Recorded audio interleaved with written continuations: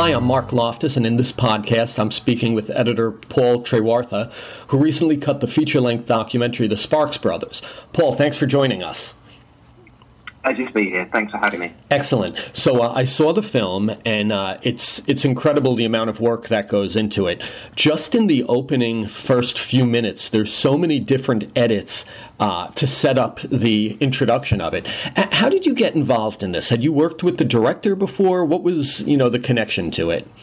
I've worked with Edgar and Naira Park for over 10 years now, originally making sort of behind-the-scenes content for them.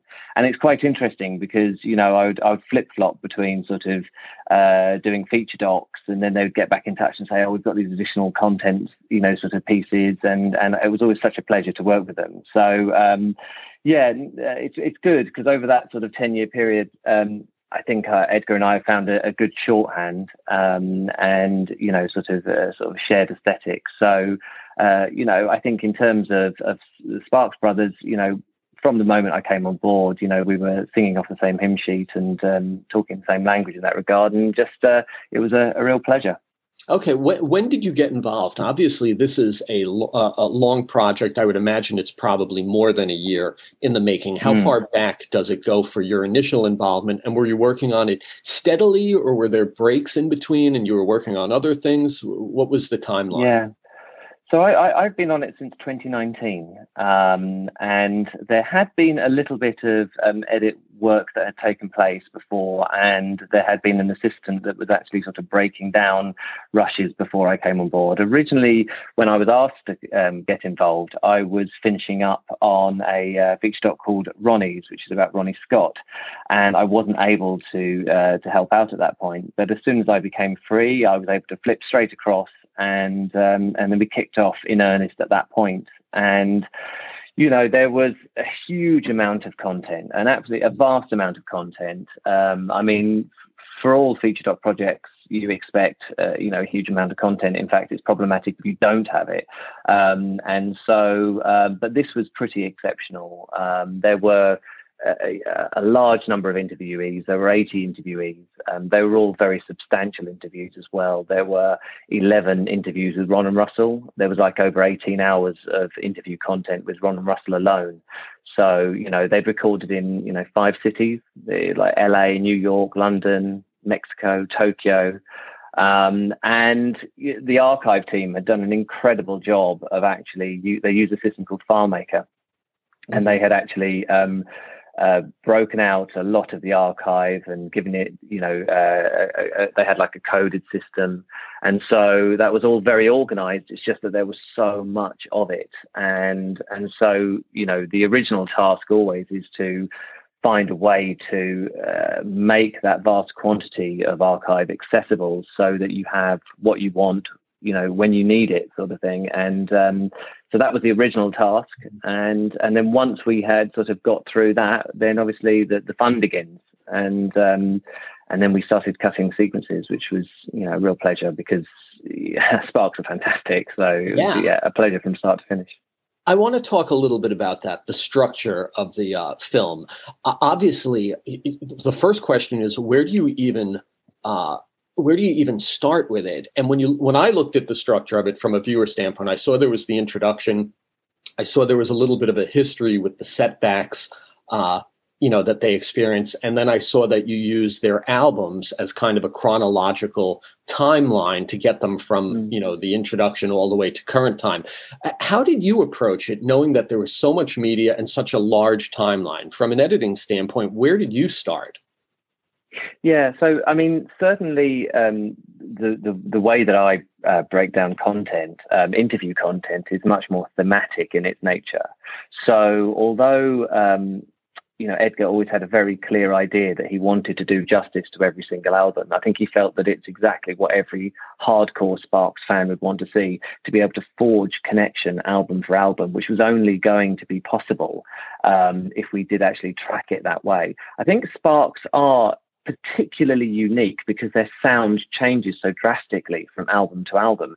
I think if you were to take somebody who is completely uninitiated and start flipping, okay, we're discussing the first album, now a song from the fifth, and now a song from the 10th album, it would be extremely difficult for anybody to be able to grapple with, how their sound developed over time and the nuances of that aspect of their, sort of artistic career.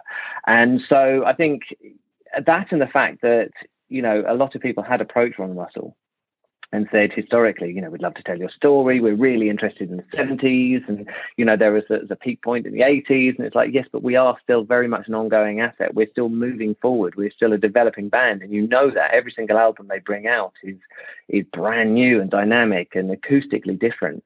And so there's a real risk of actually sort of, just making it like a retrospective, something that they clearly have no interest in.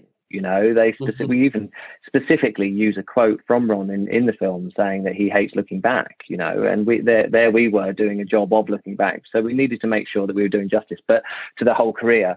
But certainly, my breakdown, yes, there was a chronological element to it, but there was definitely a thematic element to it where we were talking about different facets of their personality. And it's quite interesting, really, because I think there's this sort of, it's very easy to look at a film that's chronological and think, oh, it's very simple in its design because it's chronological.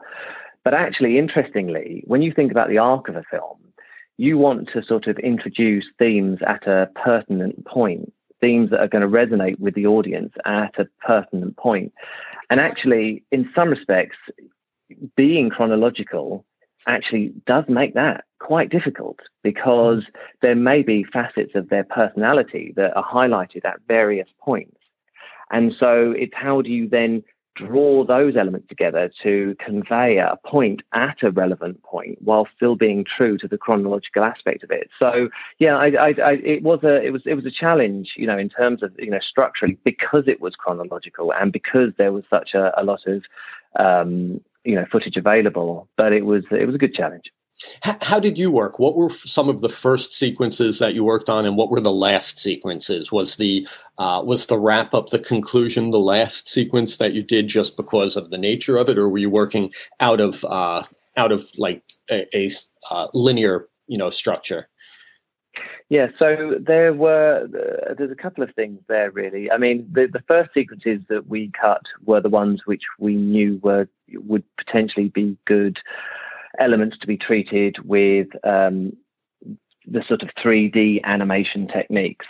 So Joseph's animation techniques, which are beautiful but time-consuming and require storyboarding and a lot of back and forth.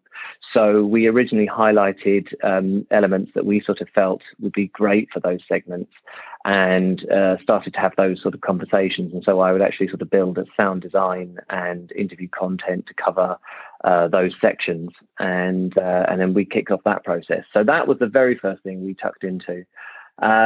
The end sequence, actually, it's interesting because the content that you feel, because you've actually done a diligent process of actually breaking down all of the rushes, great comments that would be perfect for intro and outro sequence have been drawn together quite early on. So it's not like you need to have gone through everything before you know what would be great to actually sort of round the film up or kick the film off, because that all comes out of the breaking down the rushes, and getting a good overview of all of the rushes and all of the assets. Obviously, it's a live process, and so things change and bend and flex over time. And certainly the end sequence, it developed in right up until the last moments, really. For example, it was quite late on where we just wanted to reiterate that themes about them being brothers at the back end, and sort of basically come back to the idea. There's a lot of prominence given to what it was like growing up together at the beginning of the film, and it was just really nice to revisit some of those themes at the back end. Having worked together for so long, isn't it incredible that they've got this shorthand? And it was an opportunity to revisit some of the beautiful archive and recontextualize some of that beautiful archive in the context of the 50 years. And so that was quite that came in pretty late, that sequence there, with all that with the track that's underneath that. So, the other point to make is the fact that actually, because we knew we were going to do justice to the album, the first thing we did was we actually did cut a sequence of a natural length for every single album. So there was actually, full working edits for every single album, up to sort of 45 minutes long, or and for a specific album alone. And then when we were able to string those back to back, we had this hugely long cut that was, still it wasn't watchable because it was so long, but actually it was very watchable in chunks. And then we were able to distill from those albums what we felt would be fantastic to use as a platform to investigate a certain thematic point, and that's how we were able to draw those out and then shape the arc that way. So it was a nice way to work, and it was a different way to work for me in that regard, but it worked well. I would imagine that there was a ton of media there. And like you said, just keeping it to the 2 minutes and, 2 hours and 15 or 20 minutes that it was must have been a challenge because of how much media you had. How were you managing it, and how much media did you have access to locally, either on an external drive or you're on the workstation that you're working on at any time? And were you challenged with just managing so many hours of footage with all these interview subjects, all the archival stuff and everything?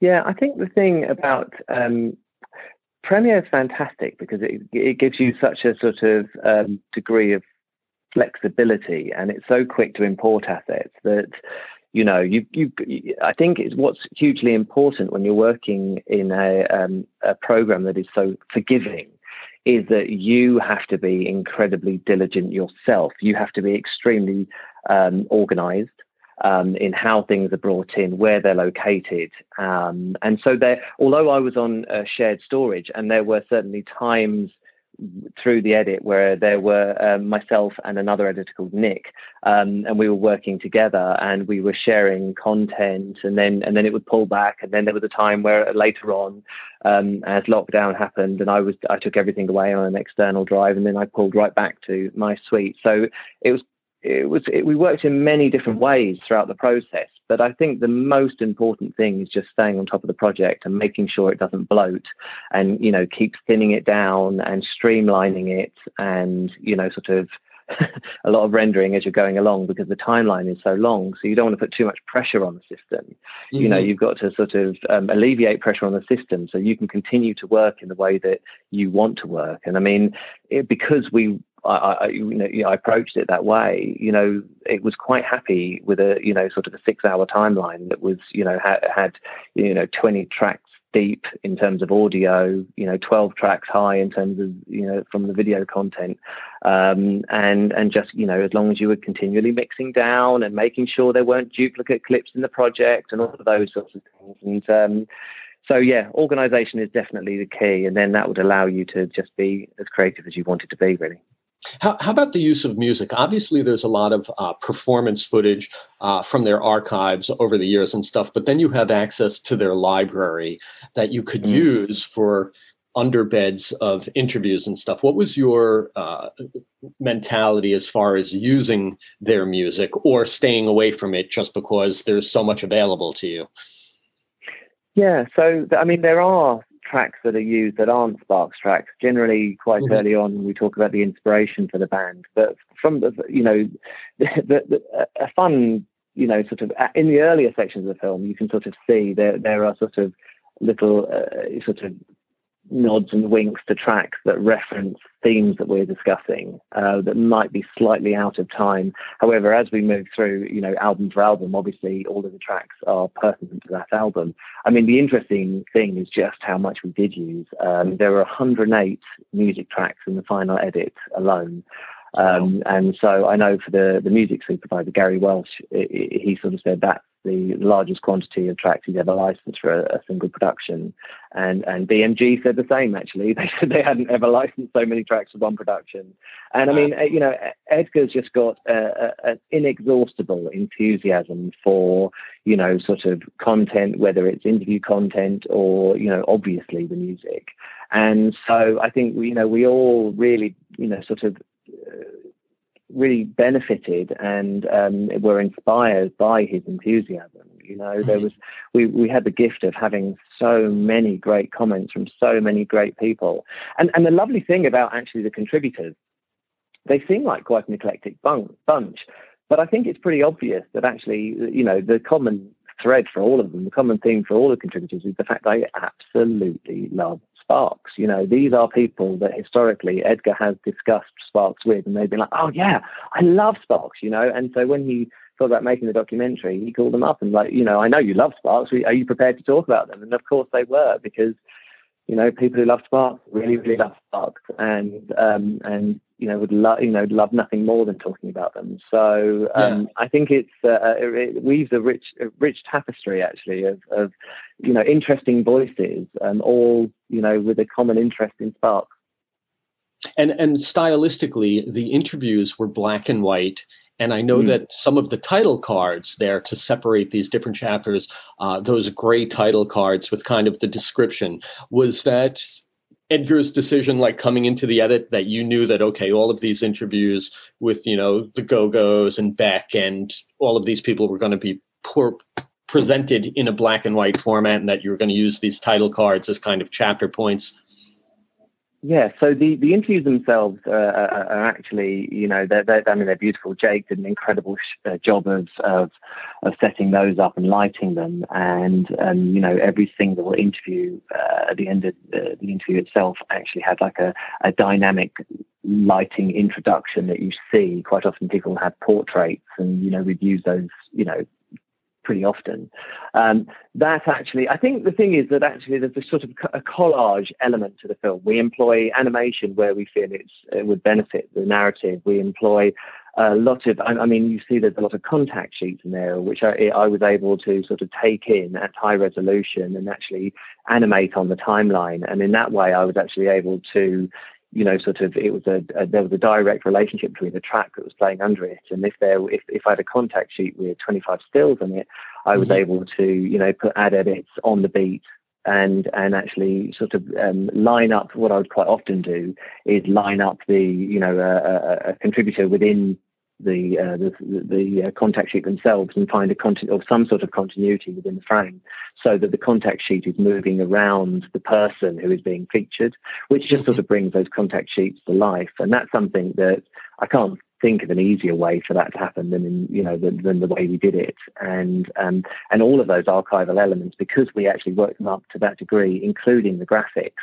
I mean, the graphics were all created on the timeline in Premiere and you know, imported in and worked up in that way. I just did all of those, and then we'd done so many of those and all of the lower thirds that it got to a point that when we sort of came to the form and thinking of the back end and the online, that we decided that the best thing to do would just be to play them out. And so all of those graphical elements that you see in the film, you know, have actually gone straight through from the offline, through play out, straight through the grade, and they are the final graphics. So yeah, that was, and I mean, I love working with graphics and animation. I actually studied animation originally, so it's kind of, I have a lot of time for it and a lot of love for it. So it's nice to be able to have some fun with those elements as well. Now, knowing that this was going to be a theatrical release and dealing with probably some of the archival stuff that may not be the resolution of the newly shot footage, what resolution were you working at, or did you have in mind that, knowing that the ultimate release would be theatrical? Were you thinking about like 2K? Was it beyond HD? Obviously, was it more than that, 4K? Yeah, so we decided quite early on that 2K was the optimum format for us, because then we wouldn't have to push standard def material up too far, and again, just because of the sheer quantity of stuff that had been shot. I think, you know, there's a temptation to use a full sensor, and then all of a sudden you're receiving, you know, hundreds of hours of 8K footage. And you know, in terms of the interviews themselves, I mean, it was the sensor of the camera that was, you know, they actually used a Red camera that actually had a black and white sensor to try and get as much information from that sensor as possible. And so the interviews were actually shot black and white. We didn't make those black and white. That's how they sort of came into the edit. So, and that's how they were shot. So, you know, and it's those sorts of bold decisions that I think distinguish, you know, great filmmakers like Edgar, because he is prepared to commit himself, you know, to these ideas, these concepts, you know, big conceptual decisions that have have ramifications. And, you know, it's aspirational when you're working with somebody who's prepared to make calls like that and always prioritize the creative. He does certainly provide, you know, create an atmosphere in terms of archive as well, where you sort of think anything is possible. You know, our archive is complicated and quite often expensive, and you need there's a lot of discussion that needs to have to happen and a lot of negotiation. And, you know, and at no point, you know, everything was worth fighting for. It was always a case of, but wouldn't it be great if? Wouldn't it be great if? Well, let's just try it. And so, and I think in that process, that kicks off the conversation. And then, you know, Kate Griffiths, who did all of that negotiation for the archive, you know, worked wonders. And the film is what it is because of the wonderful job they did. I mean, we were provided with a lot of material from the band themselves. Stills, you know, obviously some of that stuff was, you know, original. We could scan those at high resolution, and we, you know, that they were great. And then it was a case of looking up the licenses for those, and, you know, working out who owned those, and which they always did, and, you know, did a great job of. We actually had a ton of sort of VHSs that were transferred and things like that. And these things come in as your friends, but further down the line, you realize, well, we can't use those assets. And actually, in the end, they serve as inspiration for what Kate and Tess would then go off and actually resource. So yeah, there was, you know, it's quite interesting. You have to be, the timeline has to be quite malleable, and assets need to be replaced. And one of the things that I do with Andy Lars, my assistant, is we always make sure at the back end of the job, we control the back end. We actually we bring all of that high-res material back in, and everything needs to be eye-matched because there are no sort of time codes or anything that you can conform to. And so, yeah, there were over 2,000 cuts of archive in the final edit. Every single one of them eye-matched, every single one of them sized, and every single one of them, you know, if it was 4:3, you know, we had a universal crop that we placed upon that. And then we would do, you know, sort of very high-res playouts of those with like an associated EDL or XML actually, and so that the conform could go as smoothly as possible, and we weren't actually sending out, you know, a drive with 2,000 separate archival clips on there of various frame rates and frame sizes that all need to be interpreted away. You know, we sort of like to control that, and hopefully as a consequence we don't get frame blending and things like that, which, you know, so hopefully it looks as good as it possibly can. Right. Do you have a favorite sequence from the final film that came together just through editorial that you're particularly proud of, whether it was a challenging sequence because of the media or from a storytelling standpoint, you thought it came out really well? I mean, you know, I'll always love the intro sequence. You know, the intro sequence is something that, you know, you do keep working back into. I said it earlier on that, you know, it's a live, malleable thing, and new comment will come up and think, oh, that would be brilliant. Let's try and inject that in there. And Mike Myers, he's so funny there. Let's try and find a way to make that work.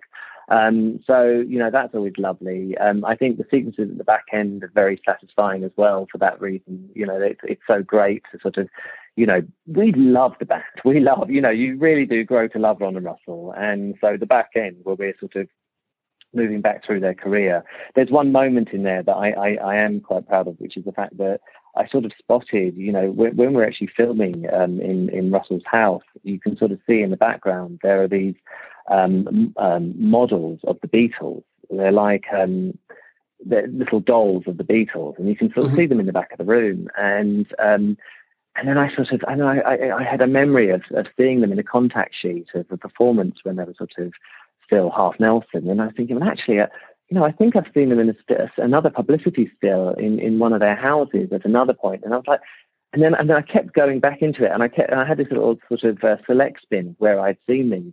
And then I was like, hang on a second, I think I've even seen them in the window of the Gilded Prune, you know, their mum's shop from way back. So, and I actually pulled those together, and that little sequence of stills is very much for me, because I was like, oh, that's great. I honestly think, you know, these are still the same models. I hope they are, that they're still the same models that have been on the piano in a half Nelson performance. They've been in the back of a publicity still earlier in their career, and they were in the window of the Gilded Prune. You know, it's fun.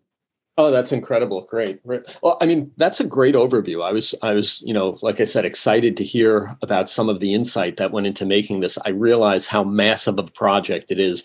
Like you said, with so many songs that were licensed, with so much footage that was licensed for it, the amount of cuts that it takes just to set up one sequence, really incredible. So thank you for your insight on that. No, absolute pleasure. It's been lovely to talk to you. What do you have coming up next? Anything that you can talk about? Unfortunately, the project I'm on at the moment, I can't talk about. I have, after Sparks, I worked on a feature doc on Eliud Kipchoge. He's an amazing individual who was the first person to run the marathon in under 2 hours. So there's a film, Kipchoge, The Last Milestone, which is very dear to my heart. It's a wonderful film that I'm really, really proud of. We all worked, again, extremely hard on it. So that's coming out fairly soon, hopefully. And then, yes, I'm on to another one now, which unfortunately I can't talk about. All right. Well, hopefully down the road somewhere we can connect and talk about your work again. Yeah, that'd be fantastic. That'd be great. Excellent. Well, Paul, thank you so much for your time and your insight. I'm sure our readers are really going to appreciate it. Thank you. It's been really great to chat. I appreciate the time. Thank you. Nice speaking with you. Thanks again. Take care.